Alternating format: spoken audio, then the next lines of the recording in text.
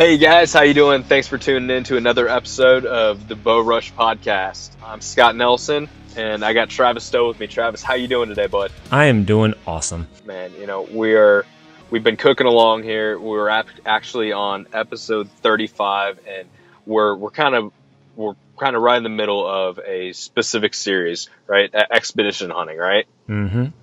So we got a guy on that does a ton of it, and we're gonna dive into the African expedition hunts. But right now, we really want to dive into those North American style ones. One of the great ones that is super super hard hunting. You got to be in shape. You have to be mentally ready for it, and it's going after sheep.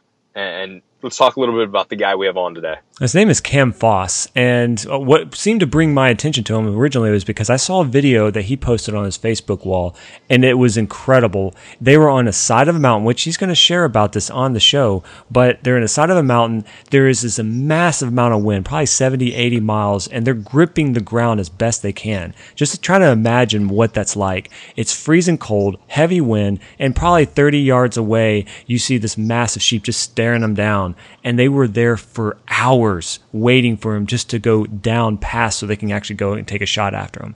The intensity that he had to deal with, it just mind-boggling. But we were able to bring him on and share his experience on that particular hunt, but just in general, the type of things you have to do for this type of hunt.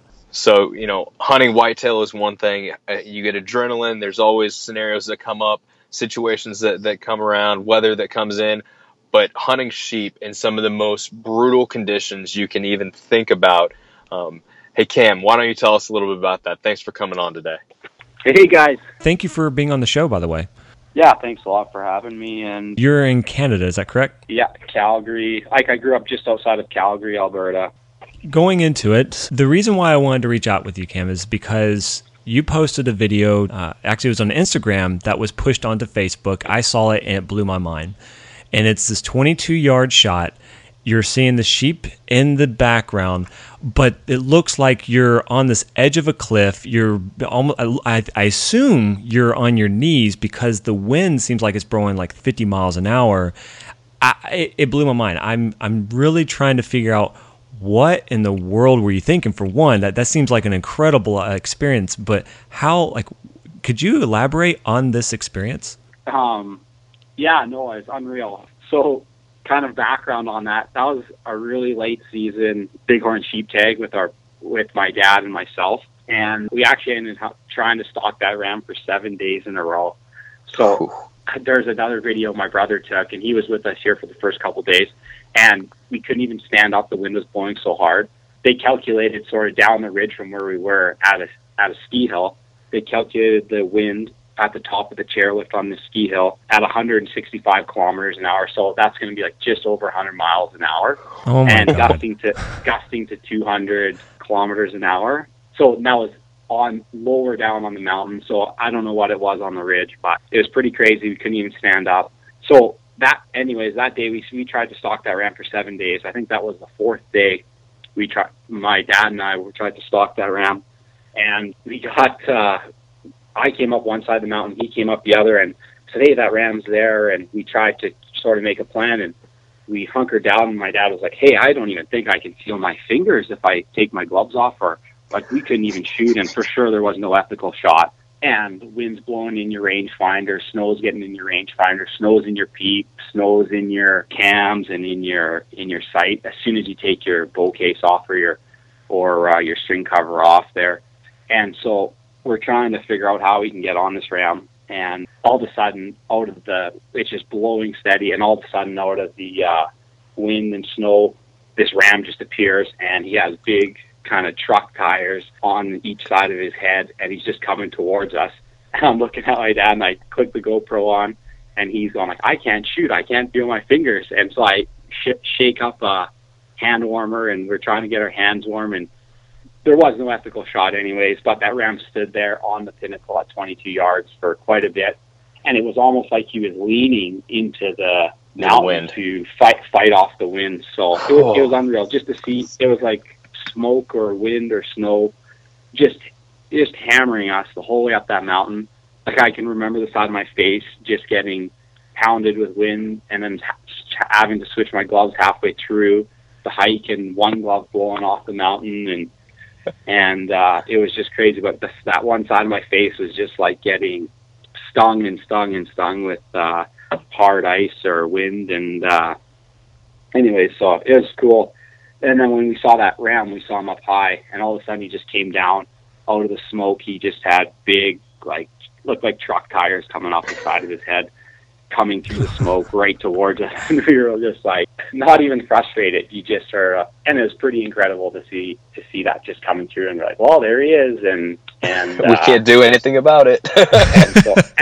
so that was 20 seconds of a clip where that was actually like 4.5 hours of us on the top of this mountain trying to battle all that. So, oh my God. Wow. So that was pretty cool. So basically this environment, I mean, it's brutal for you to be out there trying to do this type of hunt, but that's where they feel most comfortable, because they feel like they're in a safe environment because there's no predators going after them at that type of altitude and that type of weather condition. But it's crazy to think the things that you're willing to go after to achieve this type of hunt, and here he's just out there thinking he's all safe and fine and dandy, not knowing that there's something coming up towards him. Yeah, for sure. That's like one of the things that's like for me is really cool about hunting sheep is, and especially like really old rams, is they've escaped cougars and grizzly bears and wolves for 12 and a half years. They've lived, well, that ram lived 12 and a half winters, probably in a very similar area,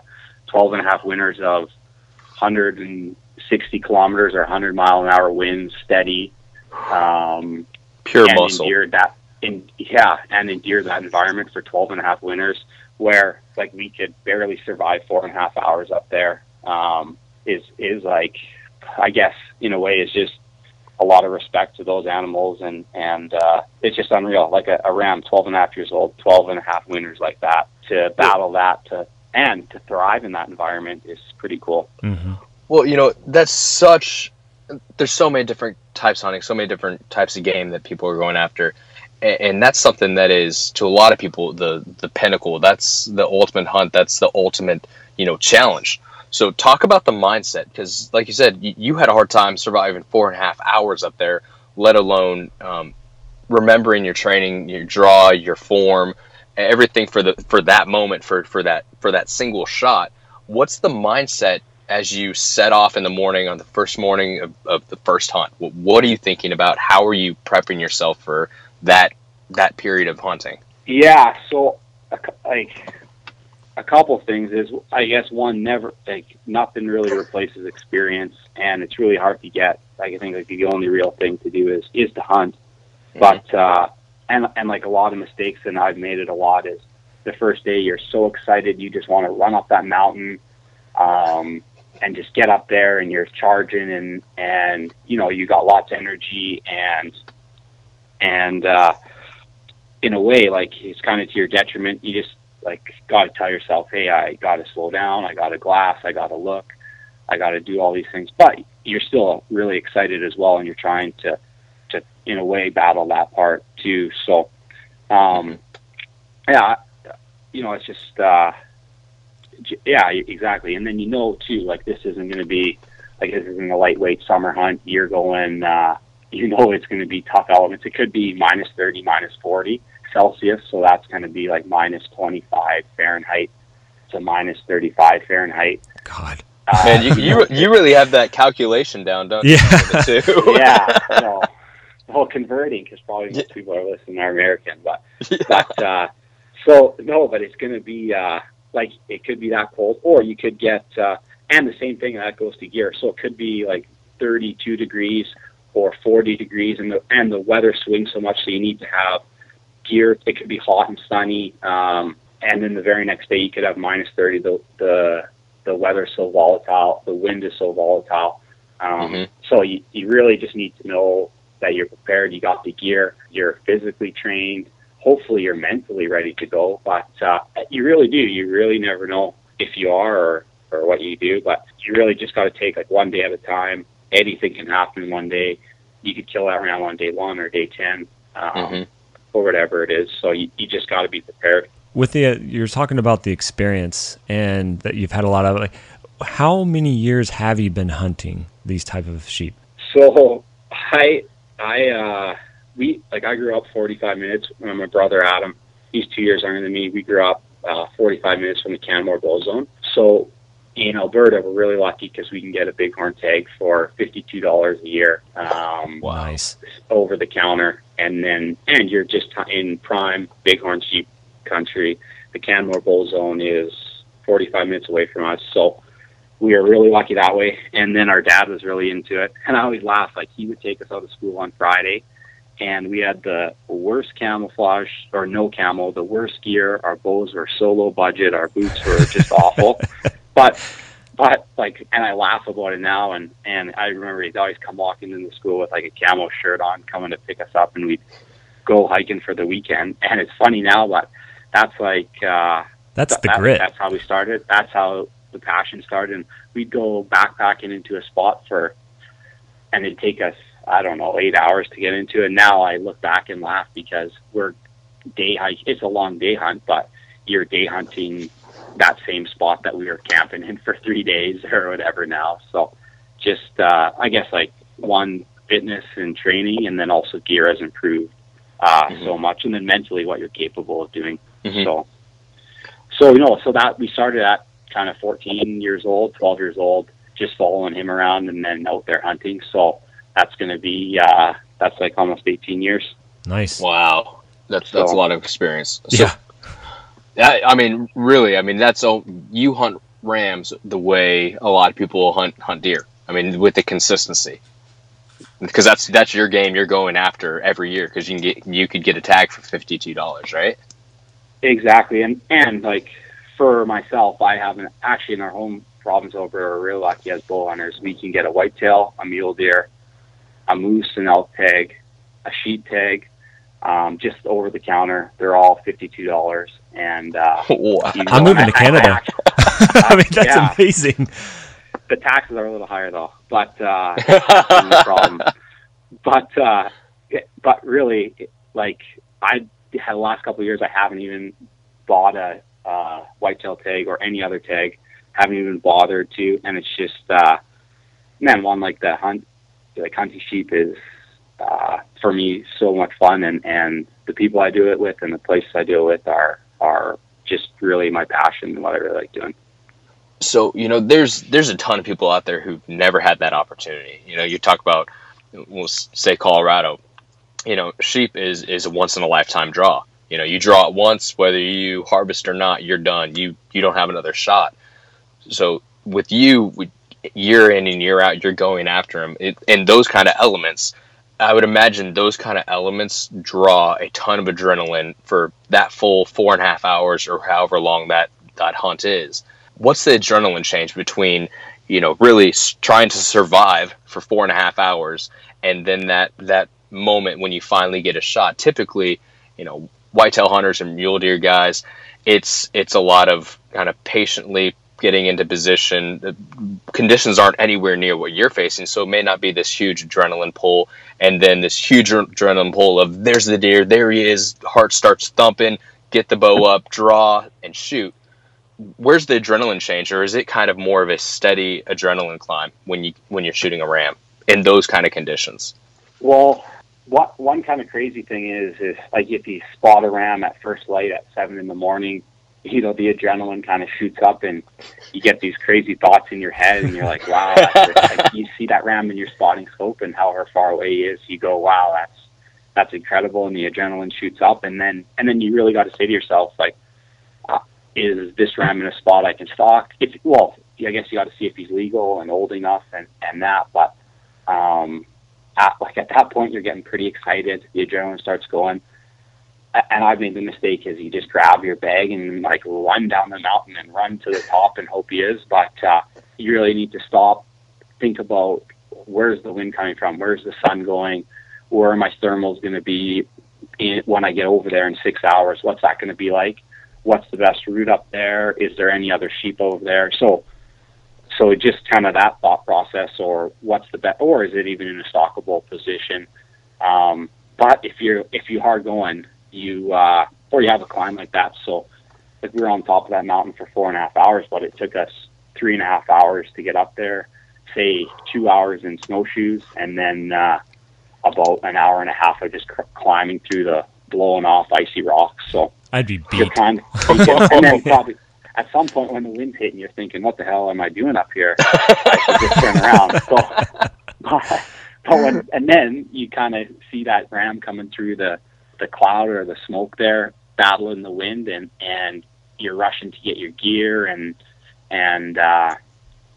like that kind of a real big high there, and then not really a low that you didn't get an opportunity, but in a way you're kind of frustrated that you hiked all that time and spent 4.5 hours up there, and it's going to take you 3.5 hours to get down. It's going to be tricky, and then you're going to get your snowshoes on. It's getting cold and dark, but just keeping like an even keel. That kind of, I think that's the most important part. It's almost humbling it's got to be humbling when you don't get that shot opportunity and you're seeing this animal just work its way through a terrain that you were battling through. And it's not that you got outsmarted, just they are built for that. And you sit there and you think to yourself, how did I not get a shot? And they just do this so effortlessly and disappear into the rocks. Yeah, it's happened a lot, and it is demoralizing. It's so demoralizing. So I don't want to admit it, but you could leave a mountain crying sometimes. Just you put so much effort, and maybe not even on the climb, but even before, you've practiced shooting, you worked so hard, you trained hard, you put a lot of resources into just being there and a lot of time, and then something like that kind of falls apart. Plus, you're trying to battle the highs and lows and stay mentally in the game. Mm-hmm. You're right. But also, too, is it's pretty cool to have an experience like that, too, and think like, well, we could have a similar experience tomorrow, so I guess we're pretty lucky to be able to do that again. So kind of good we didn't fill our tank.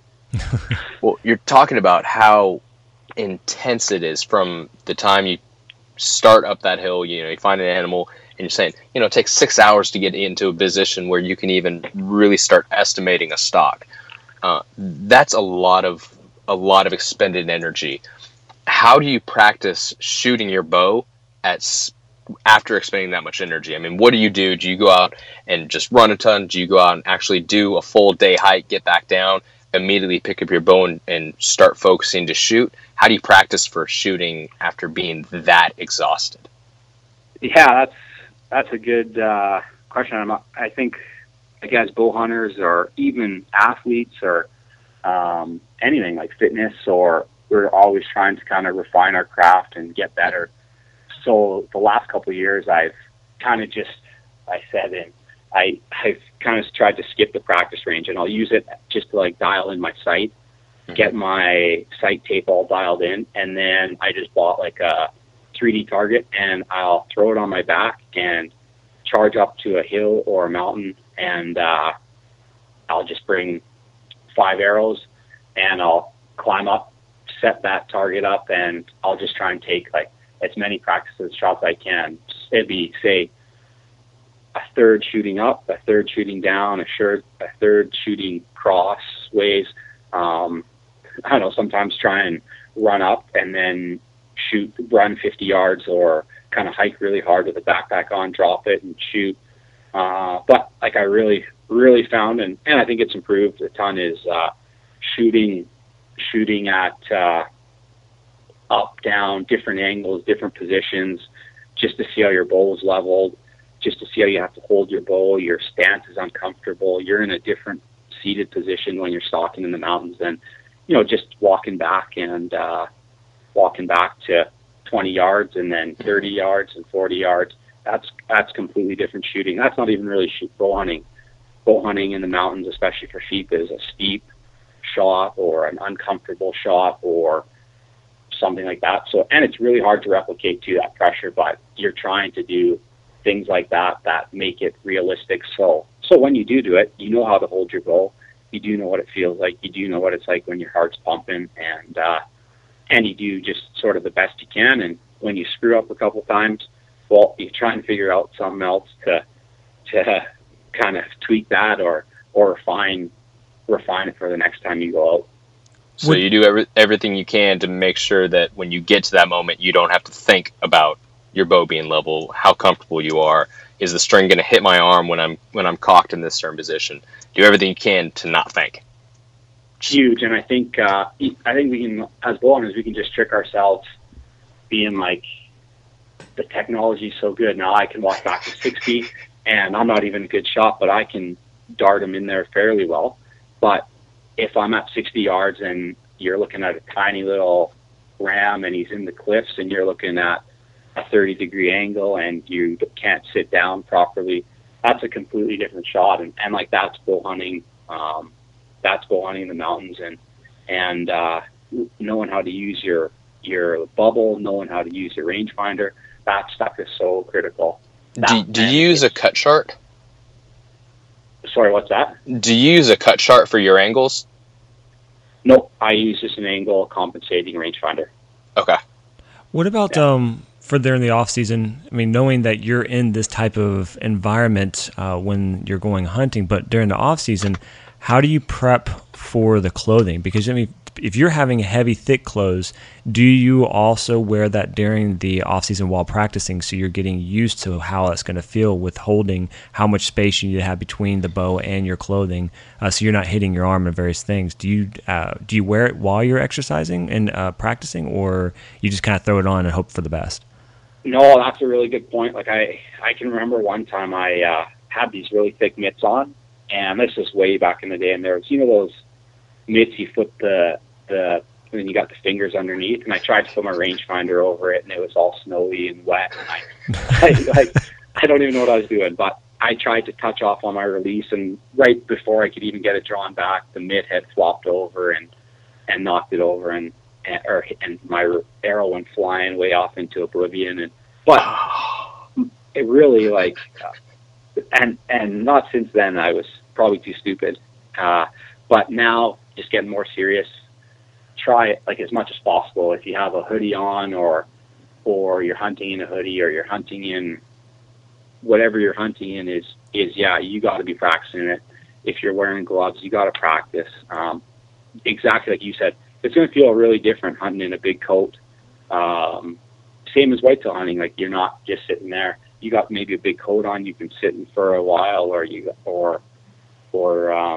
it's just completely different. You got bulk in your chest. You got a hoodie on that might kind of bugger up your anchor point, and you need to kind of work those kinks out and figure it out.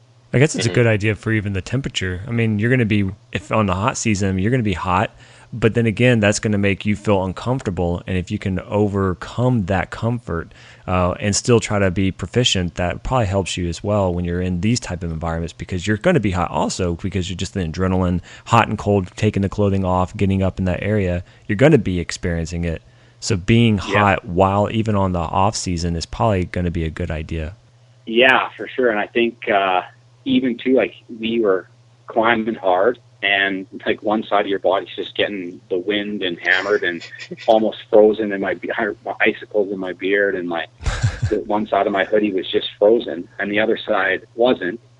And then you're kind of sweating still underneath all your gear, but you're trying not to get sweated up, because your arms getting the coals are sweating, and then it's frozen, but you're trying to stay warm, and then you stop and you're trying to get geared up on top of the mountain and to stay warm. It's you're exactly right.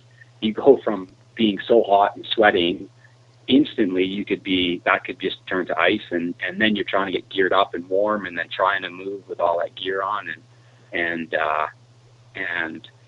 you really just got to say, you can't just rush. In a way, you just can't rush it. You got to just kind of do what you can, or take what you can, and then just be prepared for that. Yeah. Well, so one of our listeners in here, and they're listening, and they're like, "This is what I want to do. This is my new goal. This is what I'm going to do in 5 years. I'm going to hunt a ram." What's the direction? What's the first step in them starting to go after that? I mean, is there a specific place they should go hunt? Is there something that's a little bit more accessible for someone wanting to do it yourself, or is it better to just go hire a guide in one of those areas? Well, kind of that's well, I think that's like a really personal question. But the first thing I'd say, like someone who's never hunted, say out west, but always has that dream, you can just draw, like go hunt an antelope or go hunt a mule deer or go hunt like even a mule deer doe in the mountains and see what it's like to spend 3 days camping and backpacking and then hunting in the mountains. And then if you really like it, and then you're like, yeah, I want to hunt a sheep or a mountain goat or whatever it is, then you're going to know. But even just saying like, I'm going to hunt a ram in 5 years, that's like kind of far out. But I really think like go see if you like it. And then if you do, and you like being out in the mountains, you'll know by whatever you're hunting, just because it's not really the animal. It's going to be like being out there, being in the mountains, camping, trying to survive, battling the elements, finding water, eating backpack food, you're, like all that stuff. You're going to like that process. And then at that point, then you can start saying, hey, like I need to start applying for tags. I need to start talking to outfitters.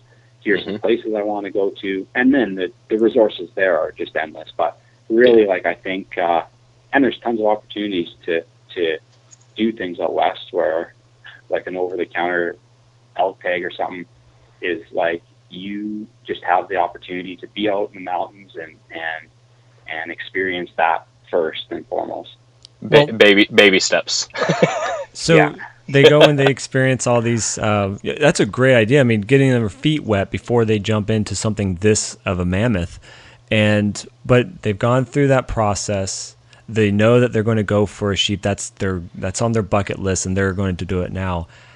How much time should they be prepping before it gets close to the actual season to do it, to find the right, either it's going to be a guide or an outfitter, or to plan for the flights, especially when it comes down to even for scouting? Like, how much should they be thinking ahead before taking on something like that?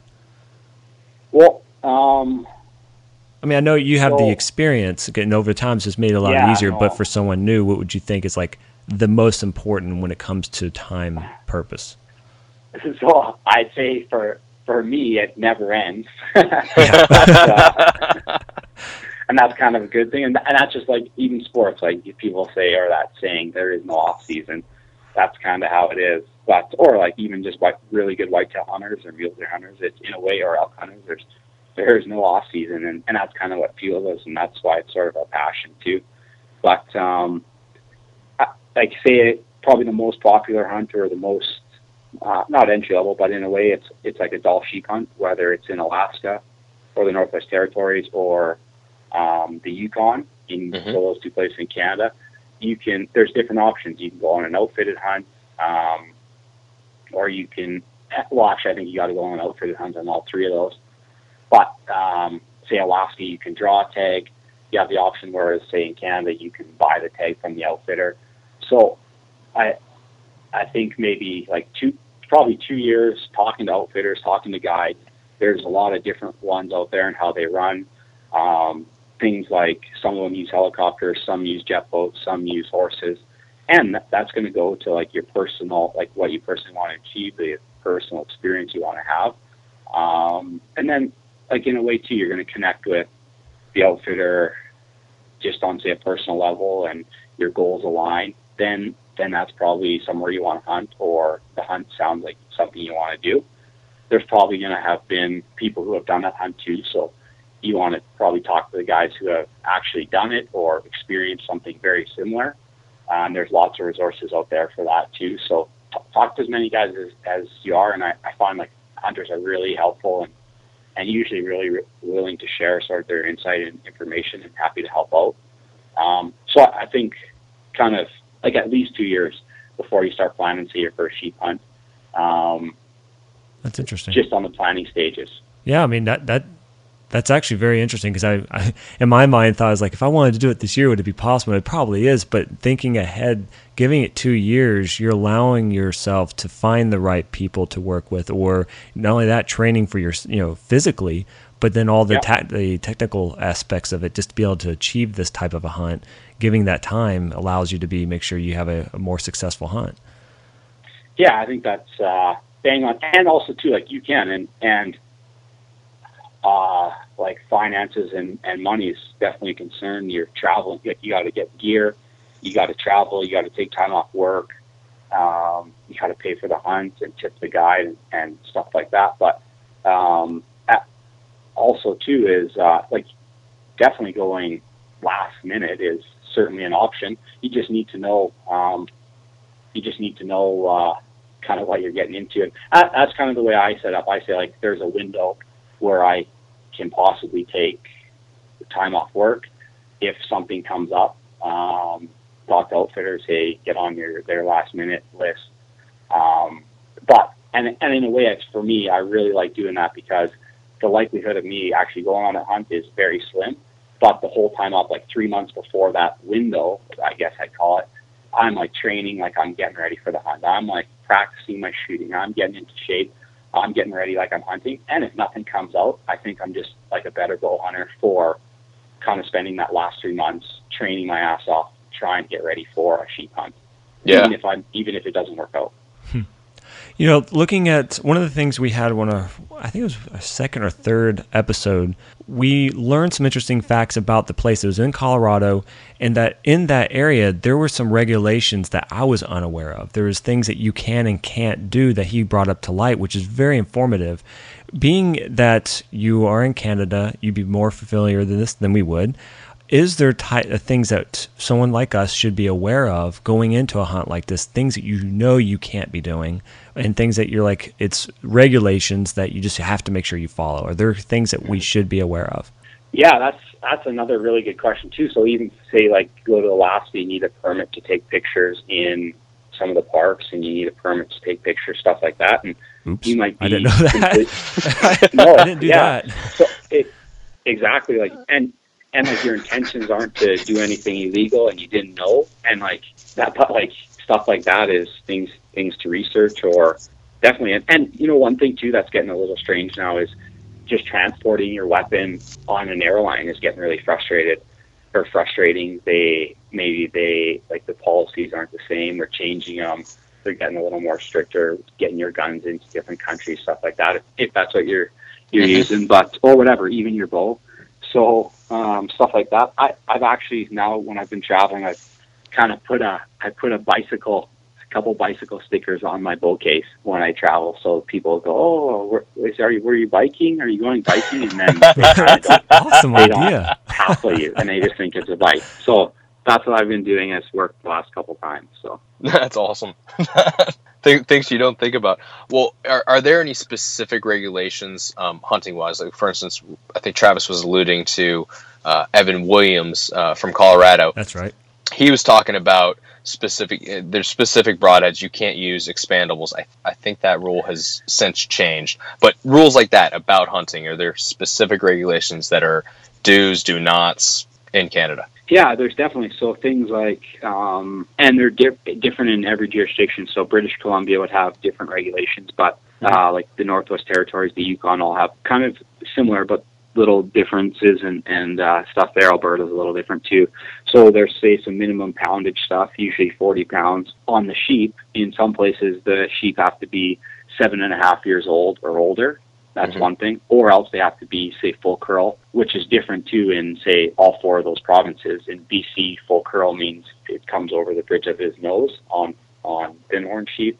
In the Yukon, I think it has to be 7.5 or older, or I want to say 3/4 curl. In the Northwest Territories, they have a funny rule. It's I think the sheep has to be 3/4 curl, so you draw a line from the front of the horn to the back of the eye. But they say there, you can imagine.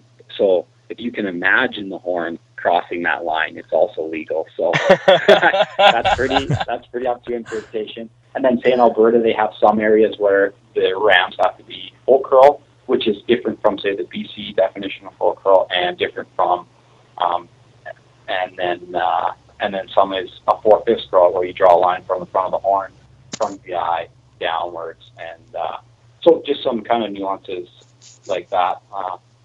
Otherwise, I'd say kind of fairly standard on broadhead diameter, stuff like that.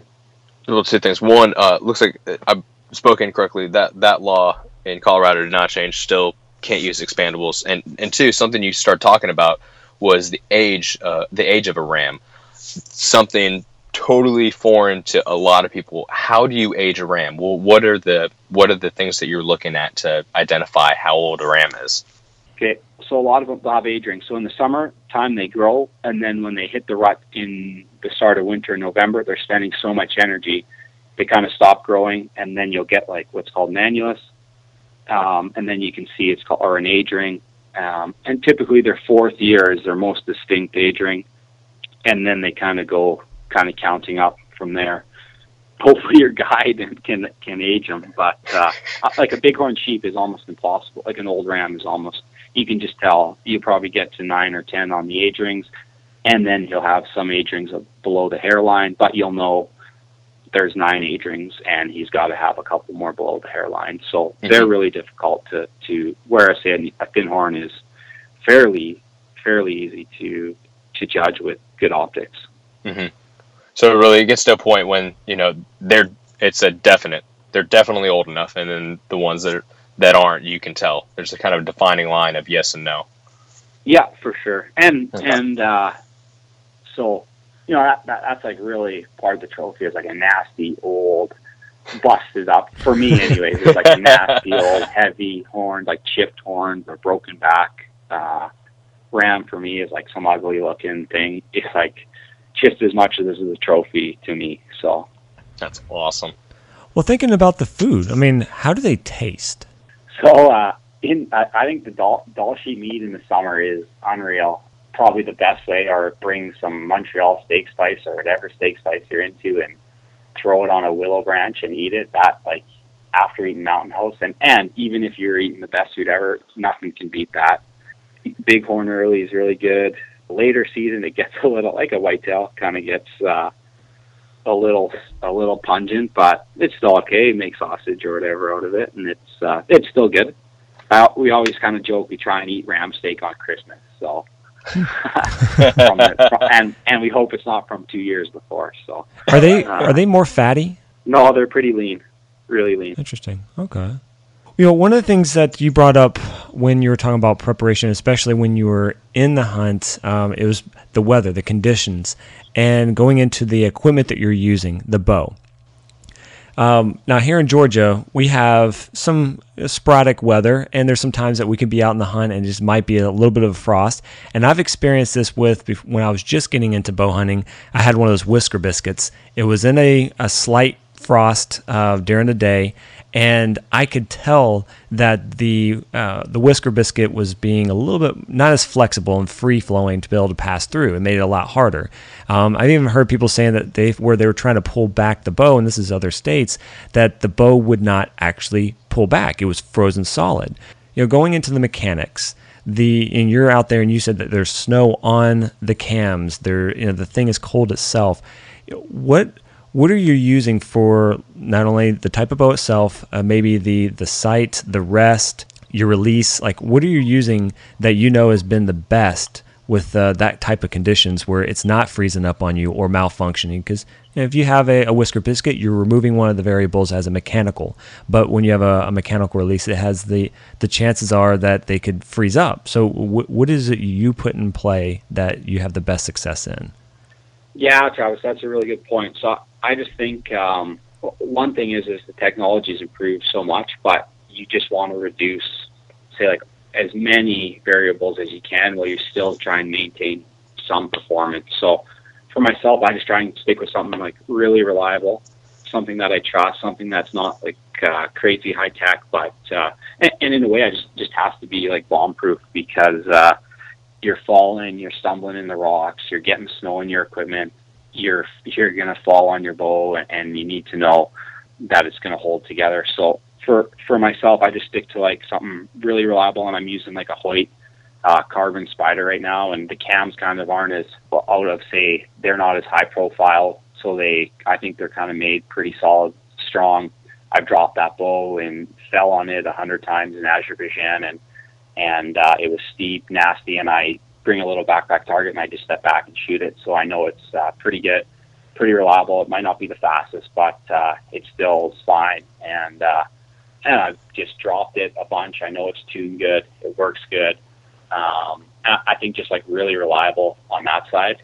I've been kind of fluctuating between sites, but just using, say, I think it's a Montana Black Gold, a sliding sight, and kind of fluctuating between, say, like a 5-pin and a 1-pin. I think probably the 5-pin is the way to go. But yeah, that's like another thing too, is trying to keep snow out of that, trying to keep snow out of your peeps. So using like a string protector, something like I think it's Primos that makes it. Use that, and then but I cut off, say, all the extra weight, and then even stuff a couple arrows in there too to protect them, using something like that, and then throw in like a little fabric case over my sight when I go, and then also I always throw a rain cover over my sight and strap it to my bow. So try and keep it obviously protected as much as possible, but when you get down to it, just trying to keep as much snow off the cams as possible, trying to keep snow out of your peep, trying to keep snow out of your rangefinder, and yeah, so that's just all. That's what I think anyways. What do you shoot for a rest? Do you shoot a drop away, or? Yeah, like I think it's a trophy taker smackdown or something. And like I think that's pretty good. You're right, like I think it's kind of the most foolproof. I don't know if there's something better out there, but it just seems to work for me, and it tunes well, and I'm pretty confident it's reliable. So not a lot of moving parts. There obviously are some, but that one seems pretty good. And in that conditions, it's pretty decent. Also, too, I found like cutting off, say, that rubber piece in that snow might freeze or something, so I cut that off just to get the arrow in there as well. Well, what do you shoot for a release? I shoot it's too simple, just a thumb release. So I keep that in my pocket all the time, never open that up until I'm going.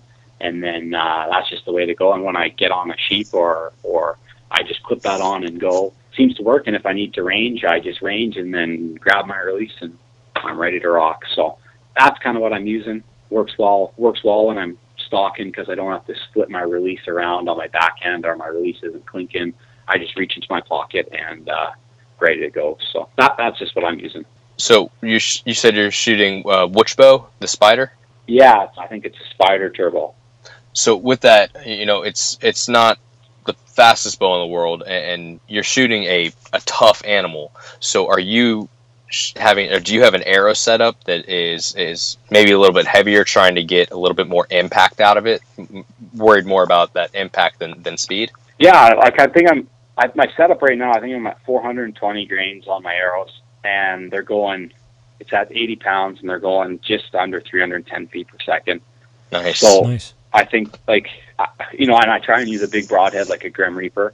And actually, like, sheep aren't very tough. You just get an arrow into them anywhere but the shoulder. And obviously I'm trying to make the best shot possible. But I've never had a problem with the arrow not going right through. And so I'm just simply like trying. It's surprising you say they're not tough because where the conditioning they live in, yet you just touch them and they drop.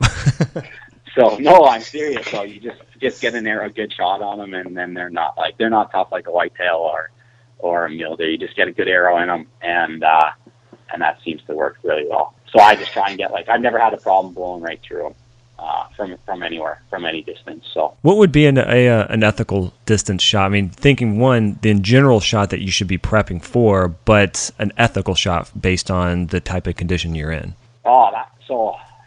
That's a good question. I think that's really personal. So for us, like, we were there 22 yards. That wasn't an ethical shot. The wind was blowing. We couldn't even get our bow or pin steady. But, if you're practicing out to 100 yards and it's calm conditions and you're comfortable, the animal's not alarmed, and you've practiced, I think that's an ethical shot, and you have a reasonable chance to kill that animal ethically.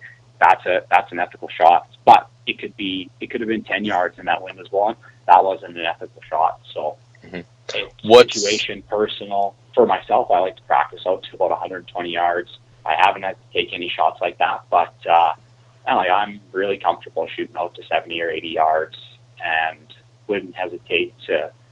I like to get closer just because, but I wouldn't hesitate if the conditions are right to take a shot at 100 yards. Nice. That's awesome. What's the furthest shot you have harvested at? I think it's 76 yards. That's a pretty big slope. So Where'd you hit him? right in the middle of the body. That was an ibex though in Kyrgyzstan. That was my longest mount shot. Wow. Oh, wow. Now, is this stuff when you pack in? I mean, you're having to you've dressed them out. You're packing them out. How long of a trek do you have usually when you get one of them?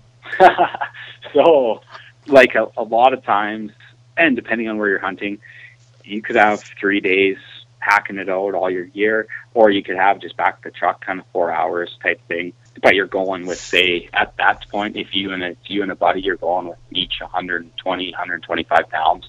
And it's a grind. You're grinding. So your friend must be really a good friend if he's going to help you haul something like that out.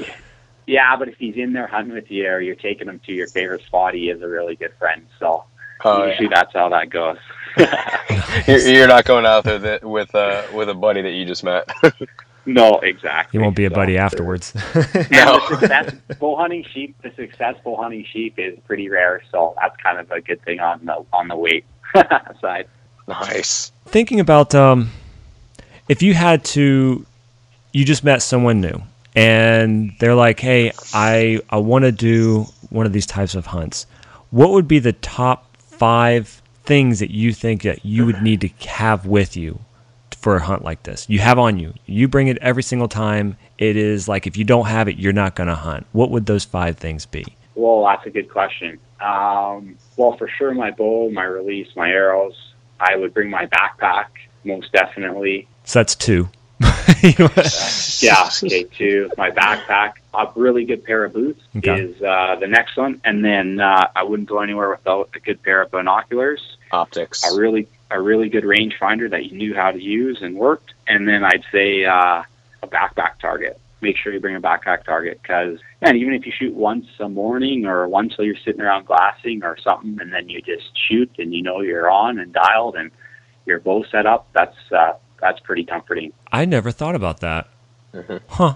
Plus, it doubles as a pretty good seat while you're sitting there glassing. So that's good too. So the hunt, 22 yards. Where does that moment rank in the moments you've had on the mountain? Those memorable moments. And you're talking about all the hard work to get there, and winds blowing, and this ram is just coming through the fog and the snow and coming right to you. Where does that moment rank? What else is better than that?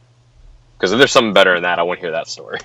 Yeah, no, I always think like the first time we always call our hunts sheep hikes because it's mostly just sheep hiking, and it just seems like it's so. We went out with a friend. Her name's Kim, and she actually has her Grand Slam too. I think she's a really good hunter, and she's just a friend of my dad's. And we went out, and I think I was 13. And we hiked way back into the middle of nowhere, and we were kind of doing a loop in the summer scouting. And I don't know if I was really into sheep hunting or whatever. And I remember looking up and seeing, and just like you said, like you can tell an old ram or an old white-tailed deer or an old mule deer. And in the middle of summer, this ram stood up on these cliffs, and he stood there, and she passed me her binos and spotting scope, and I was looking at it, just in awe. And she just kind of pokes me on the shoulder and goes, Cam, this doesn't happen every day. And I kind of thought, yeah, right, lady. Like, yeah, you don't really know. And now every season I go out since then, I guess like 17 years later, I always think about that. And the more I think about that, the more, or that moment just is more special to me than ever. And that's the moment I got hooked to sheep hunting. And that's the moment that's my best moment ever. So, and we weren't even hunting. I guess we were sheep hiking then. So that's it right there. A very similar moment when that ram came out and he just had huge, dark truck tires and he just emerged from that snow and he's coming right to us. And is the wind going to stop? And it like a moment like that is, it's rare, but I guess kind of that's why we do it. And lucky to share that, lucky to get it on video, but lucky to share it with my old man too. And then kind of laugh about it on the way down. And then also to think about, man, we're going to do something like that again tomorrow is pretty sweet. So yeah, that was a really cool moment. That's I guess awesome. Probably 3 days later when we killed him was even better. So yeah, I would have bet. That was also good. Have you ever had a moment, and I'm thinking of this as in a movie that's many people probably have heard, but it's called The Hunter.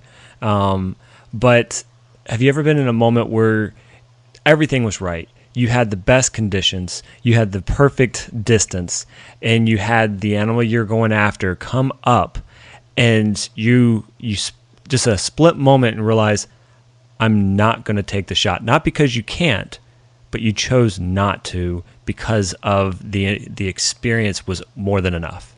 Yeah, for sure. I definitely. One spot I try and go to, and so what happens in Alberta is the general season goes from, say, the end of August to the end of October, and my birthday is at the end of October, and I always try and go sheep hunting then. And when I was in high school, I'd try and go, and when it snows, I always try and go to this one spot, and it takes about, in the snow, maybe 4 hours in the summer, so about 5.5 in the snow, and it snowed and snowed and snowed. I started about 3 in the morning, and it was just a grind, and I got up to this spot where you can first see, and I looked up there, and I saw there was probably eight rams, and I thought, oh man, there's one, like, unbelievable. Well, there's kind of 3 legal rams in there.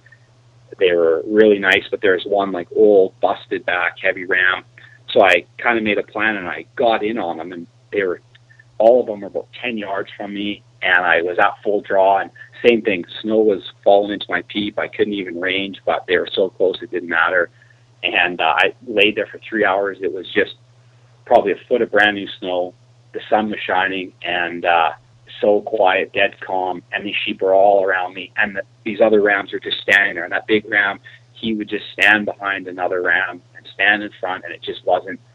And I just sat there, and then those rams walked off, and they never gave me a shot, and they stood in the cliffs and just watched, kind of like they had just kind of escaped. And I just sat there, kind of like, wow, this is, like, I can't even explain how cool this was, and that kind of, that's a really cool moment too, where I think about that one a lot, just having those sheep that close and them interacting around me, and that experience and the noises they were making and just how they interact with each other was really cool.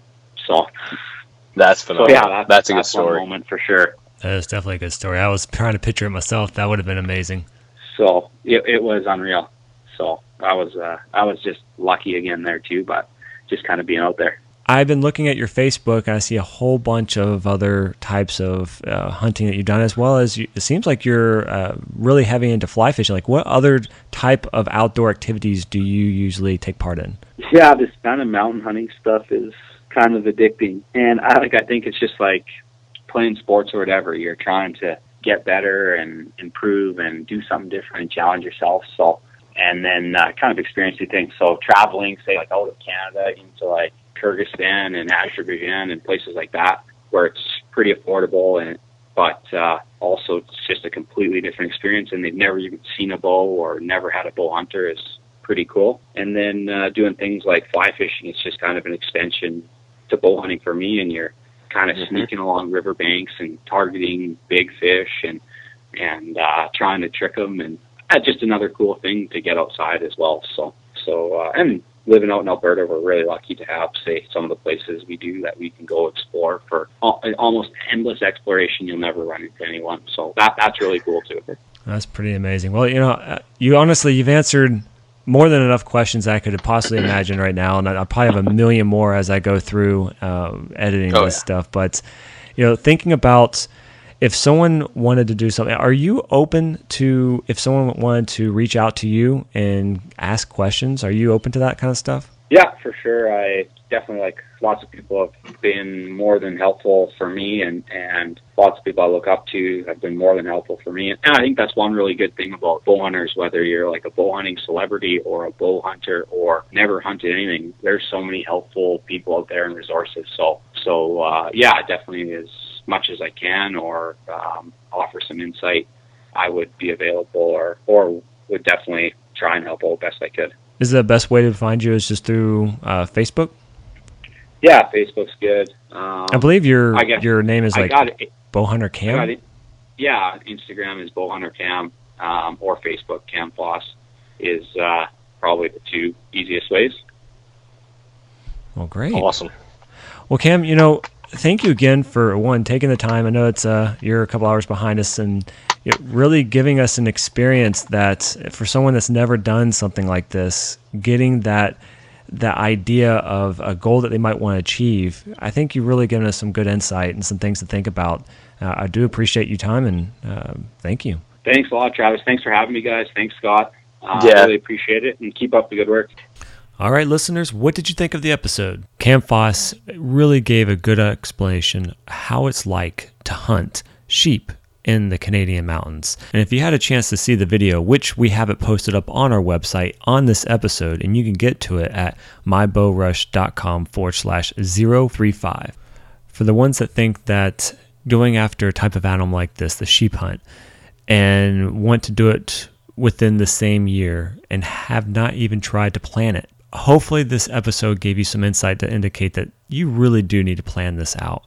Give yourself, like Cam was saying, 2 years or more if needed, so you can find the guides, find the location, speak with people who have done it, really learn what type of animal you're going after. So when you get out there, it's not a wasted trip and not a wasted hunt. I mean, the whole purpose of going out there is to experience something incredible.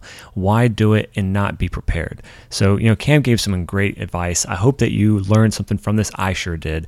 It was really cool to have Scott on through this episode, and this is a really good month because each week we're going to be releasing a new episode on some sort of extreme hunt. We're going to be talking to people that are in Africa. We're going to be talking to people that are in New Zealand. We're going to be talking to some really cool people that have amazing stories. So I can't wait to get them out. Stay tuned for them. Look for them. Each week, we're going to post these new episodes on our Facebook, on our Twitter, on our Instagram. Of course, if you're following us, awesome. If you haven't, go to our website. It will give you links to each of our social accounts. You can get to the page. It's mybowrush.com/follow us. It'll let you know how to get to our iTunes account so you can subscribe. It'll let you know how to get into our Facebook, our Instagram. Not get into it, but find us on these social accounts so you can follow us and stay up to date. Now, if you're one of the 10,000 people that are listening to our episode on iTunes, you've obviously found us on iTunes. And if you've liked our episodes that we've had so far, in our past and even now, and especially this one, because we're really excited about it, but if you could take a moment and give us a review, we're looking for the 5-star review if you felt our episode was worth it, or our show itself. But any type of review you can give, that would be great. Let us know what you like about the show, what you don't like about the show, and so we can improve. We'd love for you to stay connected. So again, follow us on social media, subscribe to our iTunes account, and stay tuned for the next episode. Well, that's it. I'm Travis Stowe, your host of the BowRush podcast. You'll hear from us next week, so stay tuned. Take care, guys.